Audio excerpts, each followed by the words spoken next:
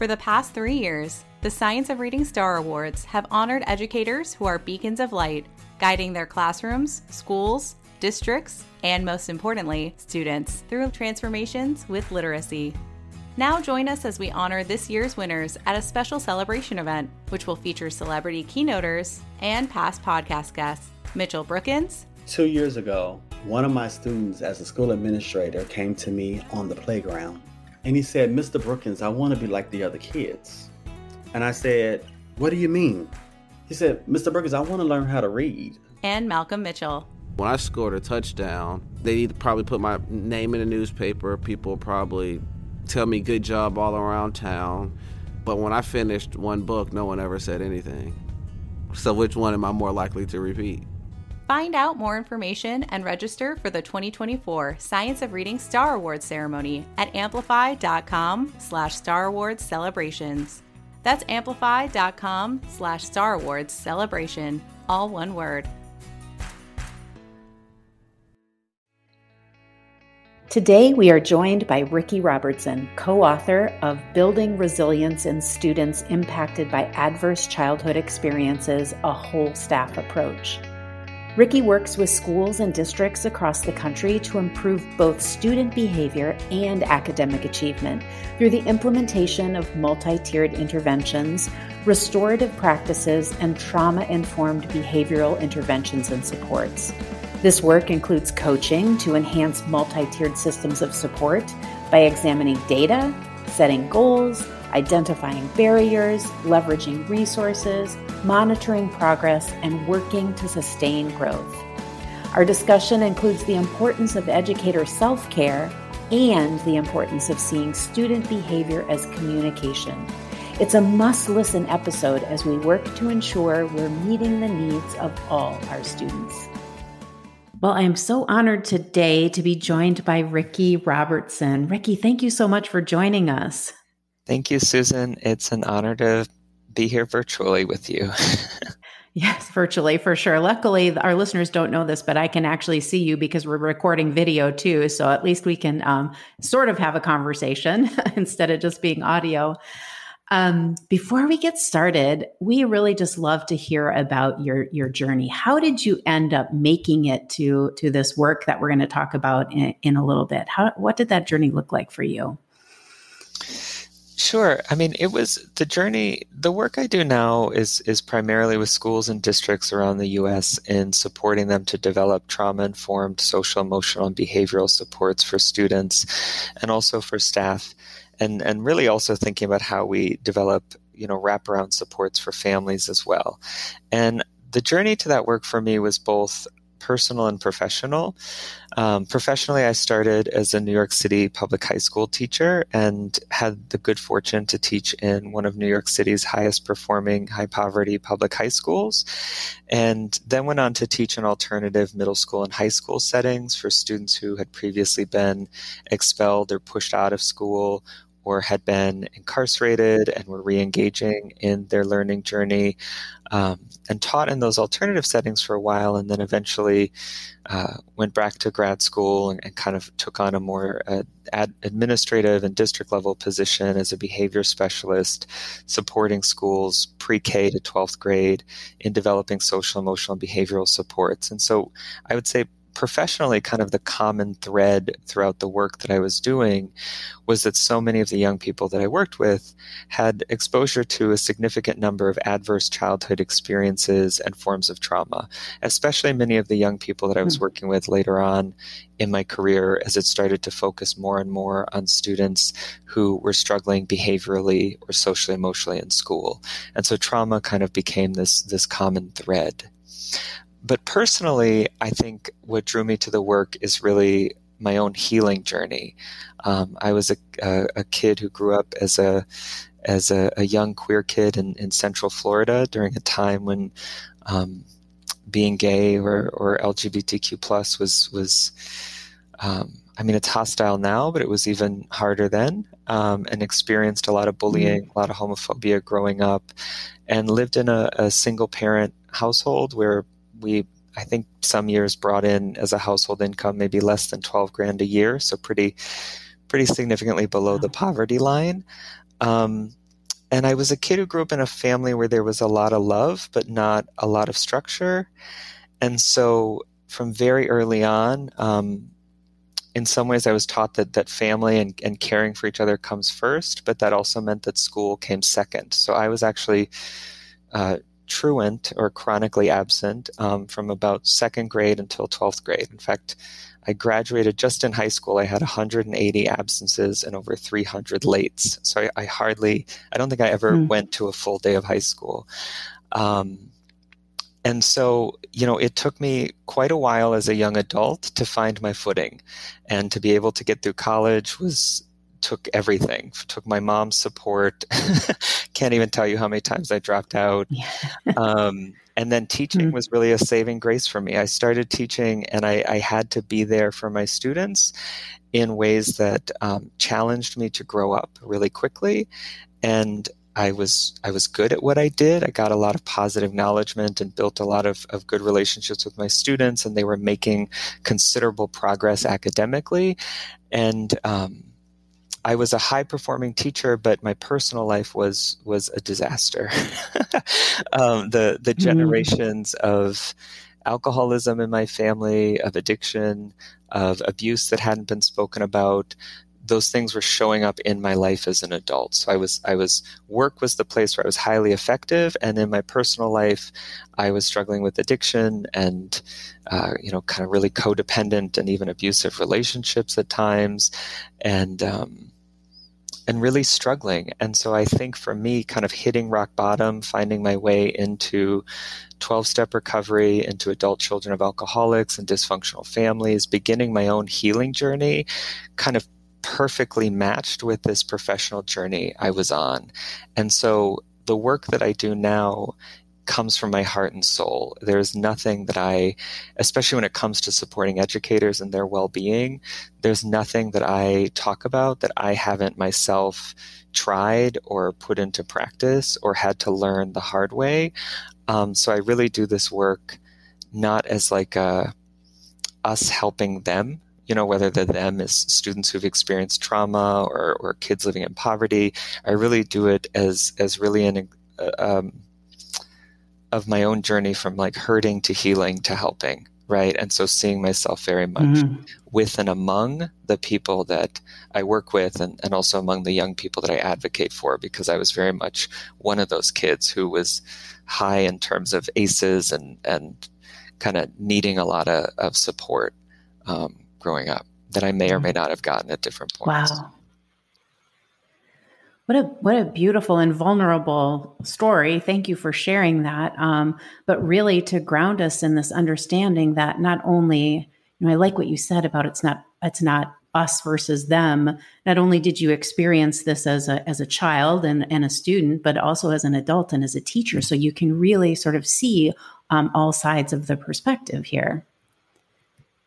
Yeah, I try to. And then I continually learn, I think, as the journey goes. Absolutely. Yeah.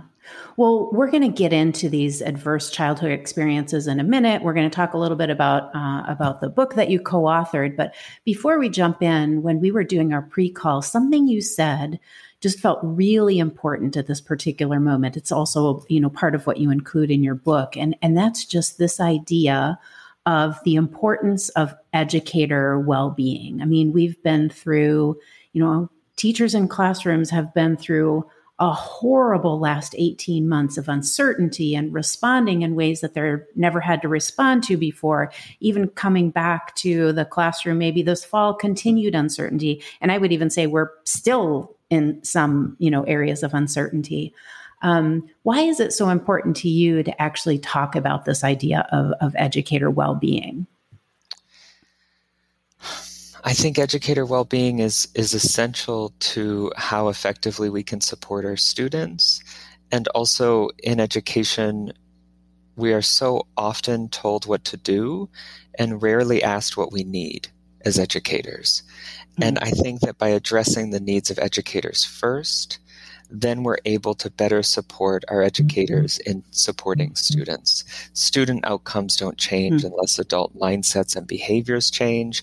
And I truly believe it is so much easier for us to grow as educators when we feel connected, supported, valued, and inspired by our impact in our workplace and in the work that we do. And so, you kind of mentioned we've been through this time of collective trauma the past year and a half. And many educators started this school year feeling the level of fatigue and burnout that they might typically feel in May or June of a school year, but they started this year feeling that way for many educators because we haven't had a break. It has just been one challenge after another in the past year and a half. And the more we've cared about our students, I think the harder this job becomes, and we become more vulnerable to compassion fatigue, that exhaustion from caring, and more vulnerable to burnout. And I think something that I try to emphasize is that burnout is never a personal failure. It is a systemic one. We work in a system right now that, fortunately we're having a lot of federal funding come through, but we have a huge staffing shortage. We have a lot of mixed messages in terms of pressure to both attend to the social emotional needs of our students and worry about test scores and our pacing calendars. And we can feel pulled in these contradictory directions. And so we have to look at how to care for the educator. I think it's essential, both, and I think it's an ethical obligation as well. And I would say that the only thing where I differ from a lot of my colleagues in terms of trauma-informed care is that I do emphasize self-care, and self-care is essential. And a lot of folks in trauma-informed practices, self-care is a big kind of buzzword, but self-care is not enough. And we have to be talking about school-wide and district-wide and systemic practices that support educator well-being, retention, recruitment, and efficacy. And I think we see that right now in so many ways showing up in our field. Yeah. I know you talk a little bit about the differences between self-care and self-improvement. And that resonated with me too, because I remember, a few months into the pandemic, it's like, wow, what an opportunity, wonderful opportunity for us to sort of buckle down and learn a little bit more about maybe what our students need. And there was this real push from us too on the podcast. We wanted to provide people more information about how kids learn how to read. And so sometimes I think educators or even principals or district leadership, sort of self-improvement is a different thing from self-care. Can you talk a bit about that distinction? Sure. I get to work with educators around the country, and what I often hear is like, I would practice self-care if I had the time. But many educators might be teachers or administrators or paraprofessionals or, school-based counselors or social workers, and our schedule when we're at work is packed. It often flows over into our personal life. We have to work from home and on the weekends. And many of us are also parents or caregivers for our own parents, or, have partners or have many other, obligations in our lives that compete for our time and energy. And so sometimes we can be left feeling like we're failing at self-care, like self-care is one more thing that gets put on my plate. And now I'm even failing at that. And that isn't self-care, it's self-criticism. And so when I talk with people about self-care, one of the many kind of things that I invite folks to focus on are simple things they can do to support their well-being, even on their toughest day. Simple things they can do during the workday. Take your lunch, talk to a colleague who makes you laugh, step outside, go for a walk if you can, pray, take a mindful minute to meditate, watch cat videos on TikTok. I don't care what it is that supports your physical or emotional well-being in some positive ways. Rest, take a nap. I think rest is one of the most important and underrated forms of self-care. And so I talk about the fact that self-care is not self-improvement, because sometimes when we get in the self-care mindset, we start to think, and I'm guilty of this myself, is I'll go, okay, my schedule tomorrow is packed. I'll get up at 4 a.m. I'm going to meditate. I'm going to exercise for half an hour. I might as well stop eating sugar, and I make this self-care plan that's almost impossible for me to keep up with. Right. And then I start to criticize myself after a few days or weeks when it kind of goes from all to nothing. And so really inviting folks to realize that self-care is more about an orientation of kindness towards the self. What can I do to alleviate my own suffering? And then in turn, as I care for myself, how can I best help to alleviate the suffering of others? And so sometimes I think it might be better, for example, to take the nap when you need it and you haven't gotten enough rest than to push yourself to, go to the gym or to try to move towards a more perfectionistic ideal of yourself, which isn't to say personal growth and exercise and these things aren't important, but is there a way we can be both gentle and also supportive of our own well-being? That's beautiful and lovely, and I love that that's included in the book. We're going to talk about in a minute, because it reminds me, you can't give what you don't have, right? I can't remember how that old saying goes, but it's certainly a reminder that we need to be kind to ourselves and fill up our cup before we share that with others. So we've been talking about this book. I have it in front of me right now. It's called Building Resilience in Students Impacted by Adverse Childhood Experiences. And you're a co-author with this book. Can you talk to us a little bit about the genesis? Why did you decide to write it? It is just packed full of great information, by the way. And for our listeners, we'll link them in the show notes where they can buy this. But talk about how this book came to be. Sure. Well, I have two fantastic co-authors, Victoria Romero, who is a retired principal of 2 turnaround schools in Seattle, and prior to that was a classroom teacher for 35 years, and Amber Warner, who's a licensed clinical social worker who works in schools, in hospitals, and in private practice with children and families impacted by trauma. And she actually works in one of the areas of California that has some of the highest rates of adverse childhood experiences and trauma in our state, and even comparatively much higher rates than in many parts of the country. And so the book came about actually through a relationship I developed with my co-author, Victoria. And Victoria was passionate about wanting to write a book about adverse childhood experiences, especially from the perspective of an administrator and a principal. And I was able to contribute my background as a teacher and behavior specialist. And then Amber was kind of the perfect fit, bringing in this perspective from a mental health clinician. So the book really first of all, I think one of the things that's important for folks to realize is the book is truly a workbook. It's a book where educators are invited to read and reflect and then take what they learn and apply it to practice. So there's a lot of different strategies and even things that can be thought of both within the classroom, but also systemically. We have schools that have used the book as a way to do book studies with their staff and have come back to us and shared the ways that it's transformed a lot of their behavioral and social emotional outcomes for their students, and also helped their staff to feel much more valued, because our second chapter focuses solely on the educator, and we wanted to put that up front. And so the book really, I think there were a couple desires there. One was that it would be a workbook, something very practical and useful that could give educators strategies, because a lot of times with trauma-informed care, we talk about what and why, but not the how. And we also, at the time, wanted to have some important conversations that were being left out of some of the larger conversations around trauma. In terms of looking at the relationship between equity and trauma-informed practices, and that we can't call ourselves trauma-informed unless we're doing work to be racially and socially just.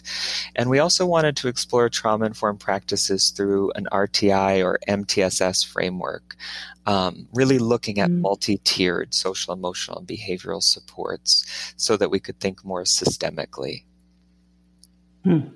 So we've talked a lot about adverse childhood experiences, or ACEs. I'd love if you could speak a little bit more to what you mean by that and why it's really critical and important to understand both what they are and how they may impact students and teachers in the classroom. Absolutely. So adverse childhood experiences, or ACEs, refer to experiences of chronic and acute stress that occur in a young person's life up until the age of 18. And these can be things like physical, emotional, sexual abuse, physical and emotional neglect, death of a parent, incarceration of a parent or caregiver, someone in the household suffering from a mental illness or struggling with substance abuse issues, abandonment due to separation or divorce. And what we know from research around ACEs and trauma are a number of things. One is that they can have a considerable impact on our long-term health. We find some studies that show that for every adverse childhood experience that occurs, it increases our likelihood for developing a physical, mental, or behavioral health impairment later in life. In fact, the original ACE study conducted in 1997 by Robert Onda and Vincent Felitti showed that once an individual had about 4 ACEs, they were twice as likely to develop cancer later in life compared to someone who had none. Mm-hmm. So ACEs and trauma can have an effect on our long-term health and well-being, but it also has an effect on the immediate cognitive, behavioral, and social, emotional, and even neurological development of young people. We have a huge body of research that looks at the ways that trauma and ACEs can impact the brain development of the young people sitting in our classrooms and can cause a young person to be in a persistent state of fight, flight, or freeze. Those fight behaviors that could look like disrespect or defiance or aggression, or those flight or freeze behaviors that could look like running out of the classroom or shutting down or refusing to do work or feeling overwhelmed by anxiety. And I would also offer there can be what are called by some fawn behaviors, which are young people that the way they've learned to survive trauma is to people please, to be a caretaker, to be highly perfectionistic. And I think many of those young people can very easily fall through the cracks because our attention as educators can get drawn to the students that are more visibly suffering in our classroom, whether it's through their behavior or we see them shutting down or they talk to us about the anxiety or depression they're experiencing. And sometimes we can lose sight of those students that are more internalizing and that might suffer in silence and can actually be very compliant in the classroom. Yeah, I think, and I could go in greater depth, in talking about the toxic stress response in the body and what this does hormonally and what it does neurologically.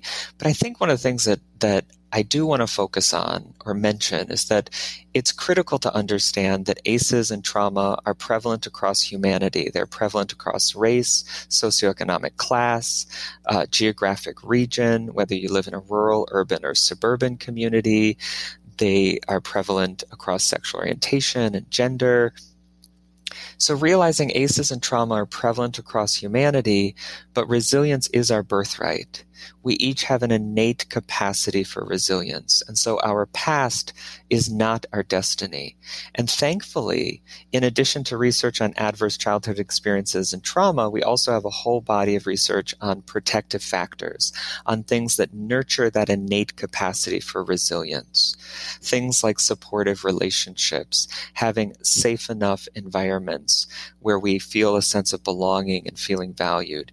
Young people having role models or things that inspire them, whether it's literature or music or dance or sports or arts or crafts or hobbies or ways of expressing themselves that create a sense of hope and possibility. And so we begin to understand that there are so many other factors that help to nurture that innate capacity for resilience. And that resilience is more than just grit. It is more than just pushing through. Healthy resilience is relationally connected. It is emotionally intelligent. It is a young person that feels a sense of belonging. It develops problem-solving skills, has a positive sense of self, and has a sense of hope and purpose and possibility. And so when you work with educators in the classroom, and I'm thinking about this right now from the hat of a third grade teacher, which is mostly what I taught when I was in the classroom, is understanding these ACEs or adverse childhood experiences and understanding that we can help kids develop resilience. What does that look like today when I'm teaching my reading lesson? Well, Again, first there's the conversation of how we first care for the self, right? So initially, I would talk to you about what are some of those ways, especially even during work, that you can find to relieve stress in healthy ways. Because we actually have a lot of research that shows that when educators are dysregulated, they can't teach dysregulated students. No learning will take place. So by first helping the educator to manage stress in healthy ways, they can better support their students to co-regulate. And Dr. Bruce Perry talks about this quite a bit, Dr. Stuart Shanker, Dr. Dan Siegel. We have a lot of great folks who have talked about this in their work and their research. Then we would look at, I always start with my foundation in the classroom. I look for routines and consistency. I look for having clear expectations and kind of structure throughout the day. Consistency is like a nutrient for kids who've experienced a lot of chaos or trauma, especially in the past year and a half with the pandemic. And by saying that it's like a nutrient, that means it can be like a vegetable. It can be like eating their broccoli. They might hate it, but they need it. I also look for ways that the educator responds to challenging behaviors. Do we respond in ways that are connected and firm? Do we, as Jane Nelson says, connect before we correct behavior? I can tell you're upset, but we don't throw things in here. Please pick that up. Or it's wonderful to see you. What's our rule about cell phones? Thank you for putting that away. So I connect before I correct behavior. So I'm looking for routines and structure and consistency. Then I'm also looking for the ways that we create opportunities to build relationships, whether it's classroom circles, morning meetings, doing a 2x10, a 2-minute conversation for 10 consecutive days with a student you might be really struggling with or to build a relationship with. So I'm looking for relationships both with the teacher to student and student to student and how we kind of build in those opportunities, whether it's paired work or small group work or class circles or what this might look like. And then I'm also looking for regulation activities, mindfulness breaks, movement breaks. If we have complex assignments, breaking it down into manageable step-by-step pieces and components. Because those are kind of the 3 ways kind of regulation usually shows up for me: mindfulness, movement, and making things manageable. That might also mean things like having a peace corner or a calming corner in the classroom. In the book on page 89 and 90, we have a Talk, Trust, Feel, Repair toolkit with about 40 different strategies. And it's really meant because Dr. Claudia Black back in the 80s said that when young people grow up in families impacted by abuse or neglect or addiction, they often learn 3 unspoken rules: don't talk, don't trust, and don't feel. And so decades later, we look at research on kids impacted by trauma, and they often struggle with communication, building and maintaining healthy relationships, physical and emotional regulation, and realizing also that trust is often built in moments of conflict. I know I can trust you based on how you handle me on my worst day and not my best. So my foundation is always routines, relationships, and regulation. And then we can build from there. And there's even interesting ways we can think about teaching reading and literacy in ways that foster resilience. Because for some kids, reading in and of itself is a regulating activity. For some students, reading is calming. For others, it's the opposite. Yeah. They struggle. And so how do we create that growth mindset feedback? How do we build in those regulation breaks? How do we kind of chunk the heavy lifting that we're doing as we're learning literacy and reading? How do we also uphold examples, maybe of famous people who at one point struggled with reading and are now maybe famous or well-known in their field, so students can have a sense of possibility? Are reading materials culturally responsive, so students see people like them positively reflected in what they're reading? That fosters that sense of hope and possibility that's essential for resilience. So there's a lot of different ways. And we can even go further. There was an interesting graduate student study about looking at how by building a strong relationship with a text or a character in a story, that becomes its own kind of protective factor for some young people. And I for me as a kid, I survived some of the harder parts of my childhood by escaping into books. And so I can certainly attest that there are certain books or characters that made a meaningful impact on my life. And I owe that obviously a lot to my grandmother, who always used to say to me, if you have a book, you're never alone. And to this day, books have been some of my most meaningful companions. And so we have some research that even shows that there's a form of attachment that can occur between a reader and a story or a book that can actually be a safe space, a refuge, and that can, again, foster resilience. That's great. And I remember we were talking in our pre-call, and I said to you, I might want to be a little bit of a devil's advocate to say, all right, like a teacher only has so much time. And especially we've talked on this podcast, the importance of teaching kids how to read early and how that instruction is so, so important. You talk a lot about this doesn't have to be an either or proposition. You can be very focused on learning while still having that kind of environment to support students. Can you talk a little bit about that? Yeah, my hope and my dream in the work that I do, and there are times even when I'm doing trainings where I will ask, if I'm working with a school, I'll ask all of the teachers to bring a lesson plan to like our next workshop together. And I don't care if they teach kindergarten or 12th grade physics. We're going to look at that lesson plan through a social emotional lens.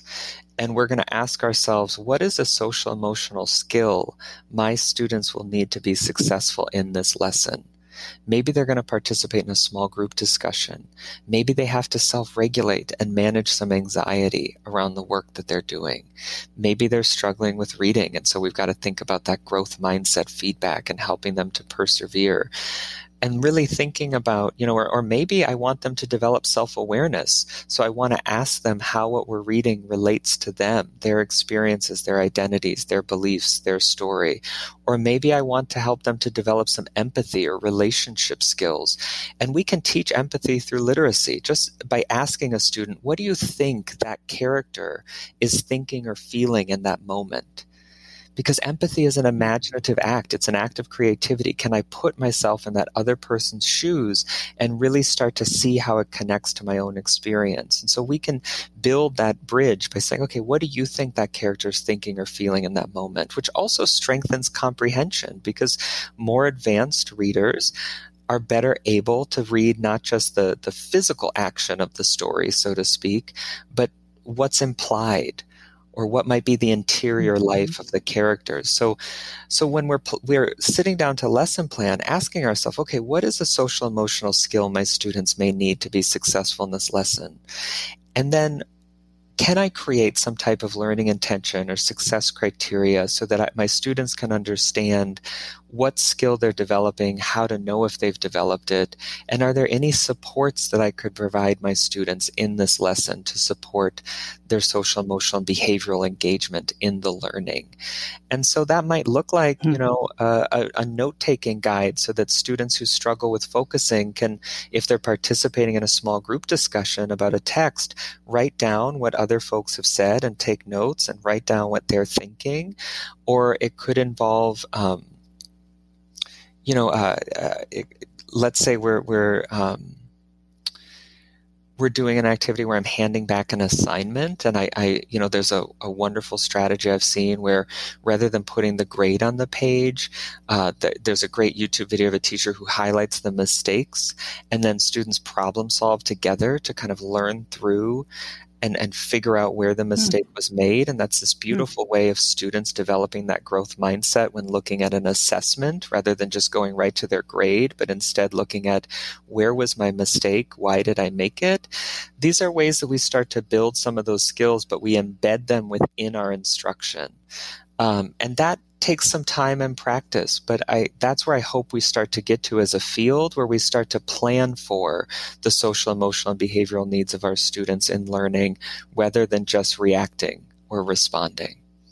And that sounds a little bit about holding high expectations too, and the beliefs that a teacher brings, that if I just provide the right kind of, whether it's academic scaffolding or whatever scaffolding the student needs, I have this belief that kids will both get to the goal and feel good about getting to the goal. So I know you talk a little bit about this in your book too, how this squares with that concept of high expectations. Yeah, being trauma informed is not about being permissive. It's not about lowering expectations. It's how do I respond to the needs of my students in ways that are connected and firm? How do I maintain high expectations and also provide high levels of support? And so I do think that mindset that the teacher brings has a great deal to do with how they're going to view their students, and especially their students' behavior. One of the things we talk about, that Victoria and Amber and I talk about quite a bit in the book, is that behavior is a form of communication. And so are we willing to look at the behaviors we see in our classroom and consider what might be ways to address the needs underneath that behavior? Needs for safety, belonging, feeling valued, ways to strengthen that relationship, ways to kind of, a lot of times there's a common, metaphor or analogy that behavior is the tip of the iceberg. But I really think it's just one of the earliest ways we've learned to communicate. We, before we even have language, even as little babies, right? We communicate through our behavior. Yeah, that's right. And that stays with us, throughout our lives, as far as I'm concerned. I don't think that ever leaves us. I think there's so many ways that we communicate our needs and our emotions and even our beliefs through our behavior. And so part of that also is the educator mindset. Am I willing to view student behavior as a form of communication? And am I willing, kind of by whatever means necessary, to provide support for my students, to hold them to high expectations, and to nurture that innate capacity for resilience and possibility within each of them. So this is probably going to be a little out of the blue. So sorry if I'm doing this to you, but it made me wonder. I was just sort of envisioning a classroom and teachers and kids in there. If you have a great memory or story from either a student or a teacher that you have seen like really truly be impacted or affected when the approach, when this approach has been modified in terms of, recognizing the behavior as a form of communication. Certainly. I have a lot of examples. Some are even larger than just individuals. So a lot of times I've even worked with elementary schools where once we've implemented 4 regulation activities, whether that's mindfulness or movement activities throughout the school day, we'll see a 10% decrease in their overall number of referrals. And that's just building wide, Wow. Being willing to look at just building wide, right? Like behavior as a form of communication, that our students are struggling with that capacity to self-regulate. So let's make this one of our building-wide essential practices. I also have great stories of schools that have really taken on, whether it's elementary, middle, or high school, class circles and morning meetings, whether it's in an advisory or a homeroom or a way to start the day, and ways that, when done consistently, and ways that are done in ways that are relevant for students, we see a transformation and shift with the school culture. And on the individual level, I've been doing this work for years. And so thinking about the different stories, I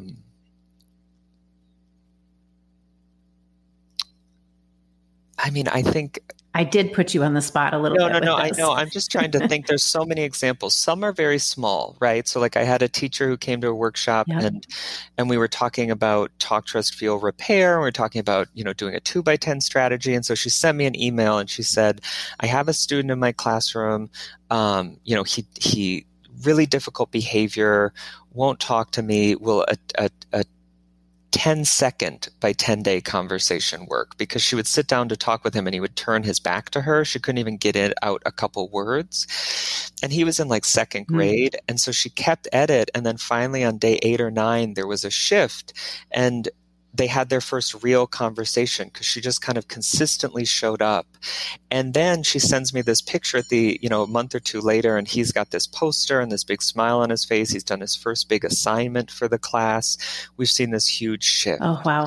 So that's like a simple example. Sometimes there's work where it's more intensive and we have to look at a tier 3 kind of behavior plan for a student. We have to look at wraparound supports, and it really is a journey of progress, not perfection. It's not this like night and day shift shift, it's often 2 steps forward, 1 step back. We see improvements, and then we see maybe the students re-traumatize, something happens in their personal life, we see them kind of regress in their behavior, and then they start to make progress again. And it's important for educators to keep in mind that none of that work is wasted.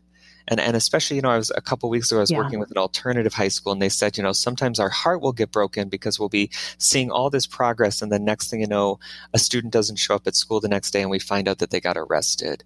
And I said, keep in mind that all of that work you invested did not go away. In fact, I was deeply moved. About 6 months ago, I had a teacher at a school I used to teach at as a high school teacher, and she contacted me and said, I have a student who wants to call you. He called the school and he asked if he could get in touch with you.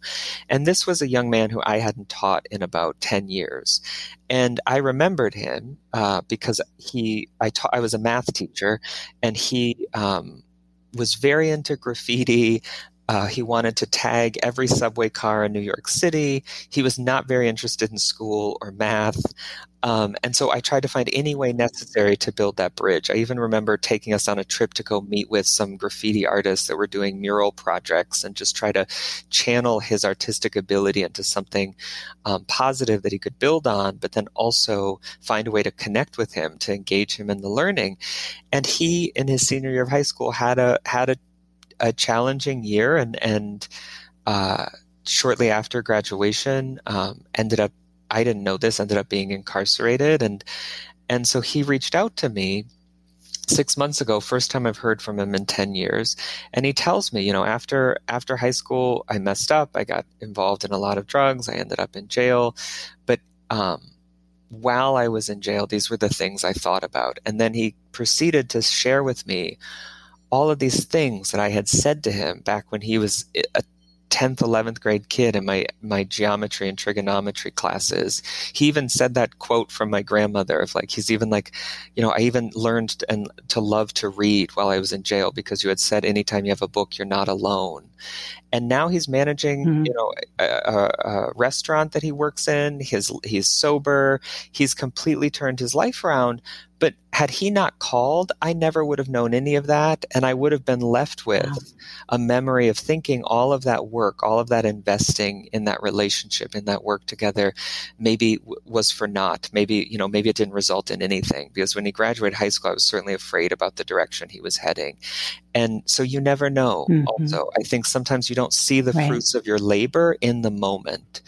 Yeah. It speaks to what you were talking at the beginning of this episode about the idea of consistency, though, right? The importance of consistency. Sometimes that consistency is for 8 or 10 days.